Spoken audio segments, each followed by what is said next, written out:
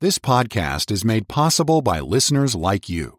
Please be sure to subscribe and share with friends and family. To help support this ministry, please visit walkwiththeking.org/donate. Thank you for listening. All right, thank you very much. And hello again, dear radio friends. How in the world are you? Yes, that little greeting establishes the fact that this is your good friend, Dr. Cook. And I'm back again, once again, with the Word of God and a handle to put on it so that you can get hold of it for yourself. Aren't you glad we have this privilege of getting together day by day? I never cease to be profoundly grateful that God has given to me this wonderful privilege of opening the Word of God and sharing it with you and being blessed myself in the process. I get blessed on my own preaching. Well, that isn't bad, is it? Say, we're just winding up the first chapter of Mark. This man was told by our Lord to go to the priest and offer the things which Moses commanded for a testimony unto them, that is, the chief priests and the scribes and the rest of the religious community. But he went out, disobeyed that command, and began to talk to everybody. Never went to the priest. But instead, he began to talk to everybody, and as a result, he complicated the work that the Lord would have done. Jesus could no more openly enter into the city, but stayed outside in desert places, and they came to him from everywhere. Now, God's work gets done, and I'm sure that the people who came to the Lord Jesus in the desert places were helped and blessed and healed and inspired and all of that. But that wasn't the best. That wasn't what God wanted for this situation. So it's possible, although God is sovereign, and as Dr. Champion, my old seminary professor, used to say, God will get his will done either with you or without you, but his will be done because he's sovereign. And I know that, and so do you. God is sovereign, and he will do what he intends to do, with or without us. The point being, however, that we can get crosswise of his will and constitute a hindrance at that point. Not that we're going to keep God from doing what he intends to do, because he's a sovereign God and nobody's going to stop him. I know the ancients said that whatever God doeth, it shall be forever, and no one can oppose him. All right, that being so, the point that you and I need to think about is my conduct advancing the plan, the perfect plan of God? See, this man here, he was healed, and he was so thrilled that he just began to shout to everybody. And telling everybody about Jesus is not a bad thing. It's a good thing. But his first job was left undone. His first task was to go to the priest. He didn't do that. Now, what of it? Well, now every day, harking back to what I said the last time we got together, every day you and I need to pray that God will put us in the center of his directive will concerning our relationships to other people. God has one proper, good relationship for you to sustain with other people at a time. Any person you meet any time, God has a plan concerning that relationship. And as you pray and as you yield to the indwelling Holy Spirit who is given to guide the believer, you will find that God is doing what he intended to do through you. Now, he'll do what he wants to do either with you or without you. Remember, we said that. But when you yield to the indwelling Holy Spirit, you'll find that God is doing what he intended to do through you. Pray and yield yourself to God in every relationship of life. I used to say to our students at the college, before I retired as president, I would talk to them several times a year in the chapel service, and now and then I would remind them, pray your way through the day. Pray when you first wake up. Pray before you greet your roommate. You don't have to greet him or her with a loving snarl, You can be pleasant. Pray before you greet your roommate or the family if you're living at home. Pray before breakfast. Pray before you leave for work or school. Pray before you pick up that first job of work or that first assignment in school. Pray before you make a decision. Pray before you answer the phone. You don't know who it is on the other end of the wire. Why shouldn't you be ready? Pray before you open a letter. It's either a check or a bill or a threat or whatever. You don't know. So pray before you open a letter. And certainly pray before you write and mail a letter. Pray before you sign a contract. God has already read the fine print. You remember the old saying, the large print giveth and the fine print taketh away. Well, God has read them both, hasn't He? Yes, pray before you go on a date, I used to tell them. You'll have less praying to do during and after. Pray before you make the major decisions of life. Where shall I live? Whom shall I marry? What kind of work shall I do? What is my life's work? And why am I really here after all? Pray before you make the major commitments of life. And as you go on through the day, in that fashion, praying your way through the day, then when the day is over, you can turn out a pocket full of memories and turn them all over to your blessed Lord and say, thank you, Lord, I could walk with you all day long. And in the process, I can guarantee you, He will have guided you into contacts with people where you were indeed a blessing.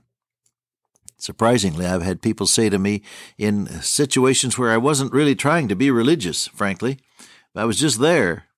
And people have said to me, oh, I'm so glad you're here. Well, you want to ask them why. What brought this on? Actually, whatever it was, the Lord was using the presence of another human being to encourage. And because that's so, you and I need to be praying our way through and trusting God to guide us in human relationships. Of course, you can tell, can't you, when someone is grouchy without their saying a word? And it has its effect on you, doesn't it? You can tell when someone is angry or put out about something without their saying anything, and it has its corresponding effect on you. And so in the same way, people can tell when you're happy in the Lord and yielded to the guidance of the indwelling Holy Spirit, and it has a beneficial and encouraging effect upon them. Well, just make sure that in doing what seems to be a good thing, you are also in the will of God. This man did something good, but he did it while neglecting something even more important that Christ had asked him to do. Well, we go on into chapter 2. Hey, do you enjoy this? Is it a blessing to you? Ooh, I hope so. You pray that as we go through this precious book of Mark, God will make every day's broadcast very special and a real blessing. Would you? Well, in chapter 2 it says, again, Jesus entered into Capernaum after some days. Small thought here. Every pressure eases off eventually. Am I talking to somebody right now that's under terrible pressure, so much so that you think you're just going to scream or cave in or blow up or something? Well, now here was a situation. Look at verse 45, chapter 1. He says, so much that Jesus could no more openly enter into the city. He couldn't even go into town because of the mobs that would gather. But then it says again, he entered into Capernaum after some days. Every situation of pressure eases after a while. You don't have to give up or blow up, beloved. Today, when you're under pressure, remember, things do pass. Things do ease up. God does bring you through. The key word is through. When thou passest through the waters, they shall not overflow thee. God brings you through. And things do ease off. And you don't have to give up. You don't have to explode under the pressure. Just trust the Lord to keep you and guide you, and He will. Well, I threw that in free. That just after some days it occurred to me that things do ease up. You remember the old man who was asked his favorite scripture? You remember that story? He said, Grandpa, what's your favorite scripture? He said, I think my favorite verse is, it came to pass. He says, I like that. It came to pass. He said, it always passes. Well, true, isn't it? You just tie your emotions to that truth, that when the pressure is on, even today, or someday soon, and you're just about to give up or blow up, or cave in, or whatever, just say, Lord, see me through this, and He will. Amen? It says it was noised that He was in the house. Wherever the Lord Jesus is in reality, people will know about it.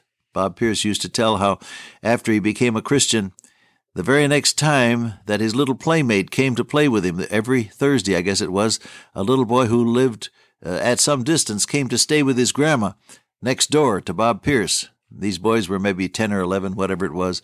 And the little playmate looked at Bob and he said, "You're different. What happened to you?"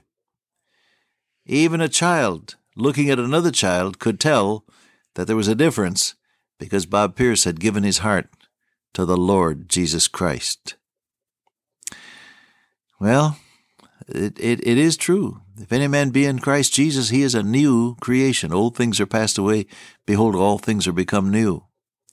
And there isn't any doubt at all but that when the Lord Jesus is in your life, in control, it will be evident in everything you say and do. Not that you're going to go around looking very pious and holy and all of that.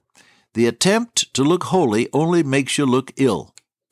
You end up looking a little bilious when you try to look religious. It doesn't work that way. You cannot fake spontaneous Christianity. But hallelujah, when the blessed Spirit of God is in control of your life, manifesting Christ through every pore of your being, I want to tell you, people will know that He's real. Ah, yes. And so the word got around fast that the Lord Jesus was there. And straightway, that means immediately, without any delay, many were gathered together, insomuch there was no room to receive them, no, not so much as about the door, and he preached the word unto them. Now, the next time we get together, we're going to get into this story of the palsied man, the paralyzed man, carried by 4 of his buddies, who brought their friend to the house, and the crowd was so great that they couldn't get in. So they climbed up the side stairs. The houses in those days had a side stairway leading up to the roof, which was used as a kind of a patio affair. And so they went up the side stairs and actually broke up part of the tiles of the roof and let their buddy down right where the Lord Jesus was. Well, that's a great story, and we'll get into it the next time we get together. Dear Father, today may we shine with Jesus in our lives. Amen. Till I meet you once again by way of radio, walk with the King today and be a blessing.